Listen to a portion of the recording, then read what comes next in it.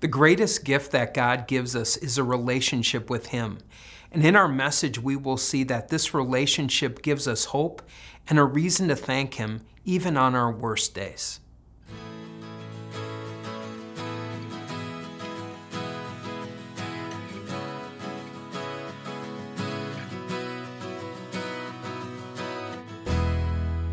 Hi, my name is Dan Slofra. I'm the pastor at Crosswalk Church in Phoenix, Arizona, and I would like to welcome you to our message. We're in the second week of a series called God's Got This, and today, as we are celebrating Thanksgiving at Crosswalk, we will look at the theme, God's Got Power. Now, as we're thinking about Thanksgiving and I was doing some reading, I happened to come across a news conference that was held by a soccer player, Megan Rapinoe. And maybe you know who she is. She was a very good player, had a great career with the women's national team, Player of the Year, Hall of Fame caliber player for sure. And she was playing her very last game. She knew it was going to be her last game. And 6 minutes into the game, she tore her Achilles. And it was after the game at a news conference where she said, if you're looking for proof that there is no God, this is it. And I don't need to go in and talk about Megan Rapinoe very much, but I would like to talk about her theological point. And that is that if there is bad happening, and especially bad happening to me, there is proof, that's the proof I need, that there is no God.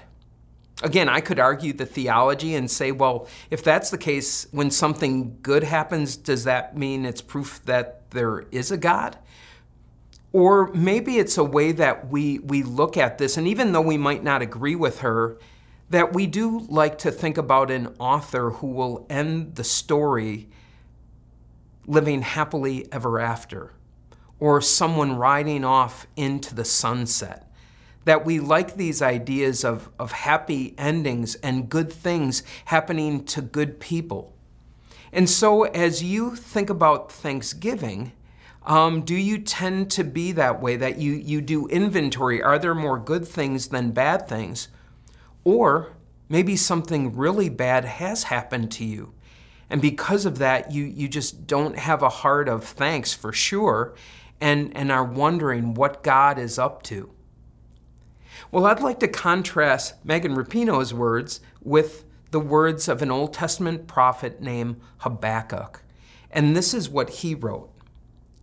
Though the fig tree does not bud, and there are no grapes on the vines, though the olive crop fails, and the fields produce no food, though there are no sheep in the pen and no cattle in the stalls, yet I will rejoice in the Lord. I will be joyful in God my Savior. And so as we're looking at Habakkuk, it didn't make any difference what the circumstances were, what the conditions were. He was still able to be thankful. He was still able to praise God. And as we look at Thanksgiving this year, we ask the same question, how can I do this? How can I give thanks to God? How can I give Him praise regardless of my circumstances? And we go back to Ephesians chapter 1. And in the previous section, last week's message, Paul told the Ephesians that they have every spiritual gift in Christ. Everything, that they could not be more wealthy when it came to spiritual gifts. And then in verse 15 and 16, he says this, for this reason, since we have all of these gifts given to us by God, ever since I heard about your faith in the Lord Jesus and your love for all of God's people, I have not stopped giving thanks for you, remembering you in my prayers.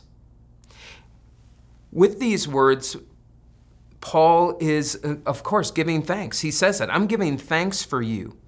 And so as you think about this year and giving thanks to God, first of all, the place where Paul encourages us to start is with the family of believers, with individuals who have been placed in your life, who have pointed and directed you back to Christ. There are so many people in my life that if I were to write all of them down, all the teachers I've had, all the Sunday school teachers, all the family members, all the people in congregations that I've served, everyone who's written me a thank you card or sent me an email giving me encouragement, I don't even know how many there would be. There are just so many, it would be very, very difficult to count.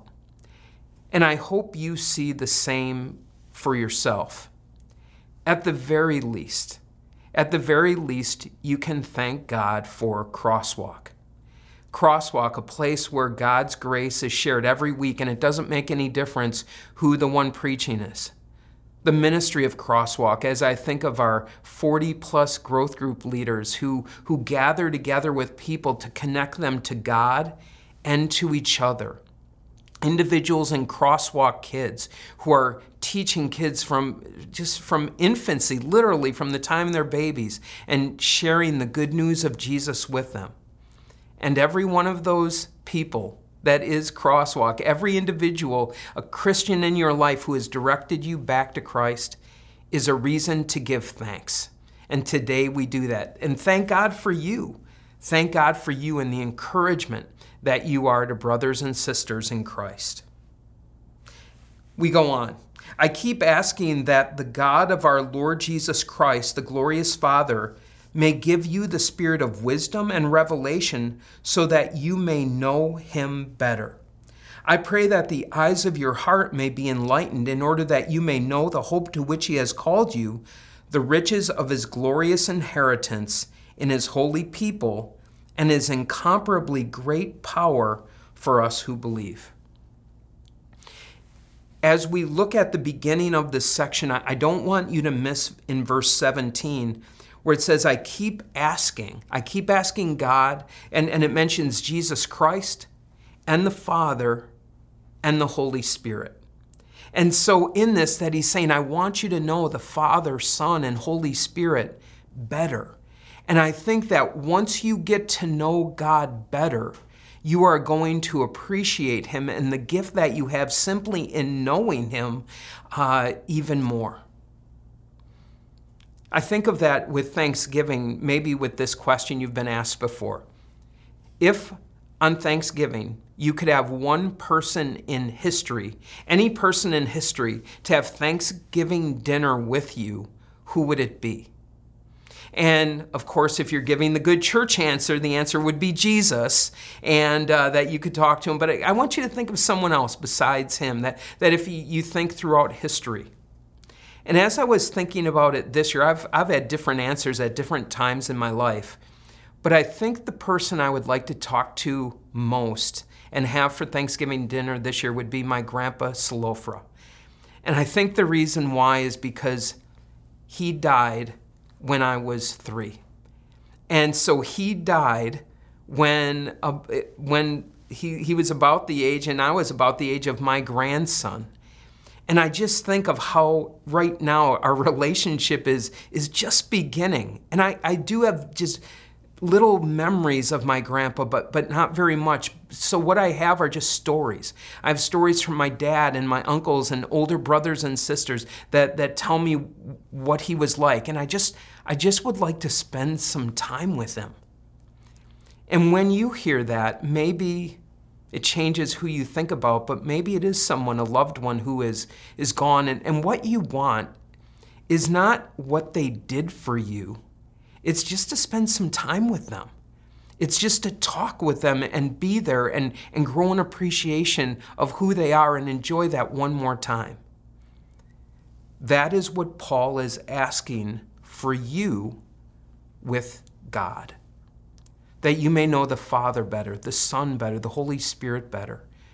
And when I think of that, that's something, just so you know, I continue to do, and we're going to do for an eternity. I think of the Father, and I believe in God the Father, the maker of heaven and earth. And so when I think of getting to know the Father better, I usually think in terms of the world in which he made. And it's the reason I know I've talked about it, that I like to go hunting, things like that. But it's not the hunting part. It's just not. I love going outside where there are no other people, where I can see no other light other than the light that's from the sky, from stars, moon, whatever, and see no one else and just have it be me and God. And just to watch and what I learn about God just by what was made and what kind of individual he is. I encourage you to do that. How you get to know the Father by spending time alone in nature, it's just huge. When I think of Jesus, I think of him as the Word, that he is the Word made flesh. And so when I think of getting to know God better with Jesus, I go to his Word. That rereading past, I've read the whole Bible, I've read it many times, but going back verse by verse to see the nuances, to have an account opened up like it wasn't before, that by looking at those words, I get to know God better through Jesus, the Word made flesh. And when I think of the Holy Spirit, I think of the impact of that Word on my life. And I think of the opportunities that I have when I want to show love and care and concern, when I want to love God with all my heart and my soul and my strength. And it's like the Word in action. And as you live that out, and as you find enjoyment and pleasure in doing what is right, the Holy Spirit is right there with you, and you begin to understand God better, who is love and who is perfect and does what is right all the time. Enjoy God this Thanksgiving, not because of what he gives to you, but because of who he is, and deepen in that relationship with him. Paul writes here about his incomparably great power for those who believe. And then in the next verses, in the end of verse 19, this incomparably great power, he says, that power is the same as the mighty strength he exerted when he raised Christ from the dead and seated him at his right hand in the heavenly realms, far above all rule and authority, power and dominion, and every name that is invoked, not only in the present age, but also in the one to come. And God placed all things under his feet and appointed him to be head over everything for the church, which is his body, the fullness of him who fills everything in every way. These words, and really what I was talking about before, are the Apostles' Creed, that Father, Son, and Holy Spirit as we get to know God better. But this section here is where we talk about Jesus Christ after his resurrection, that he rose from the dead, he ascended into heaven, that he sits at the right hand of God the Father Almighty, and from there he will come to judge the living and the dead. And here we see the great power of Jesus, that we realize that he has everything under his control. Notice, far above all rule, authority, power, and dominion. And sometimes this makes me think of individuals who think Jesus is going to come down for an earthly rule. That'd be a step down. He's already above that rule. He is already ruling on behalf of his church. This is the incomparably great power that God has for you. And so there's two parts to this, and one of them is to look at the power of Jesus in what he's already done. Defeated death, defeated sin, defeated Satan, that it is this wonderful power looking at his resume. But also it's the power that we get to know better now when we see what he's doing. Phil Bischoff was telling us a story in our message prep about when he was in grade school, and it's just such a great story about him. A big bully kind of came and kicked his soccer ball, so he kicked the other kid's soccer ball and then ran. And this kid was running after him, was bigger than he was a grade older, and he got him down on the ground, and he was just about to start beating up on him. And then another kid who was another year older, bigger than that other kid, got between him and this bully and said, "You have to go through me to get to him." And that's what I think of when I think of the issues that we face in life, that Jesus says, "Put me between you and what you're struggling with." And I don't care what that is. And So think about what does that look like in your life? Maybe it's the reason that you're hesitant to give thanks, or your heart's just too heavy to give thanks this year. That you ask the question, how do I put Jesus between me and the bully that I'm dealing with? How do I put him between me and grief? How do I put him between me and the sin that I repeatedly go back to? How do I put Jesus between me and addiction? How do I have Jesus fight these battles which I seem to lose all the time? And what we're told here is that is exactly what he wants to do, for you to enjoy his power. He rules everything for the church, which is his body. That's you, that's me. That's all of us who believe in Jesus Christ as our Savior. And what a blessing that is, and how powerful that is for us. The final words I'd like to share with you are we're done with Ephesians chapter 1 now, and we'll get to the next chapters next week. But the words of the psalmist in Psalm 73, "Whom have I in heaven but you? And earth has nothing I desire besides you. My flesh and my heart may fail, but God is the strength of my heart and my portion forever." God's my portion. When you look at this, what he's saying is, you might ask the question, and maybe that's where we started. What do I get for following God? And we like to say, I would like this and this and this, and we look to things. And God is saying, no, when you're in a trust relationship with me as my child, what you get is me. The best part is having this relationship with me. And so we stand before God, and I encourage you to do that, is stand before God with open hands. And with those open hands, God is both able to freely give to you, and God also takes away when it is right as well. And so we enjoy blessings that God gives us for a period of time, but recognize that we don't have those gifts, none of those gifts forever. Job talked about this when he said, "Naked I came from my mother's womb, and naked I will return. The Lord has given, the Lord has taken away. May the name of the Lord be praised."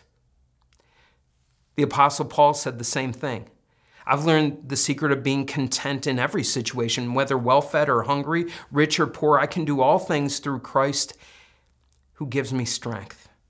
And he realized what I have in Christ is better than what I don't have in this world. This Thanksgiving, fall in love with the giver instead of the gifts.